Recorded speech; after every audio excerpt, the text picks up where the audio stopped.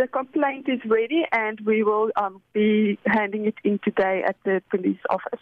Now, Professor De Vos claims that AfriForum's response in this matter is not surprising, given the criticism that he leveled against your organization in respect to the hate speech case against Julius Malema.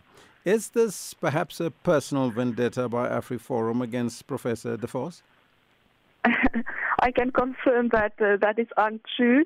I did some research about Professor De Vos to just get more context while after we decided to take on this case, and that was not even something that I found during my research. So no, I can't say that has anything to do with it.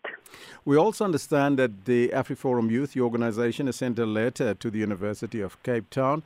How do you want the university to intervene in this regard? Well, we asked them to take some disciplinary steps. I think the best thing they can do is to at least just help investigate the situation, and to also look at what the case will deliver that we are going to hand in.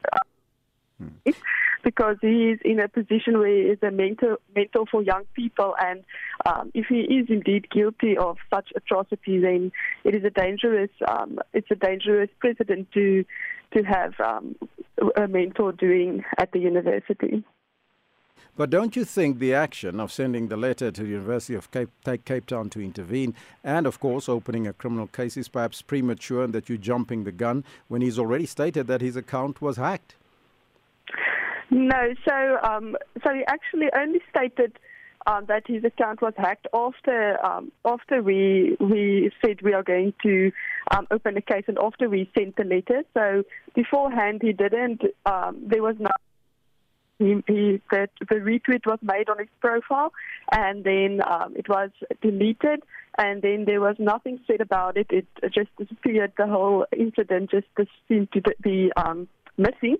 So only afterwards he made the excuse on his Twitter profile to say that his account was hacked, and that is now what the police can investigate when we hand in when we go hand in the claim. Talk to us about this alleged child pornography on his Twitter account. What was it all about?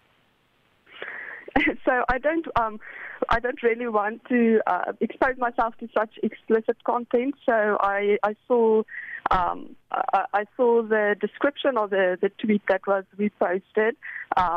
It's very disturbing, but it said in the description already that it is a young virgin Chinese boy being sexually misused by an adult man.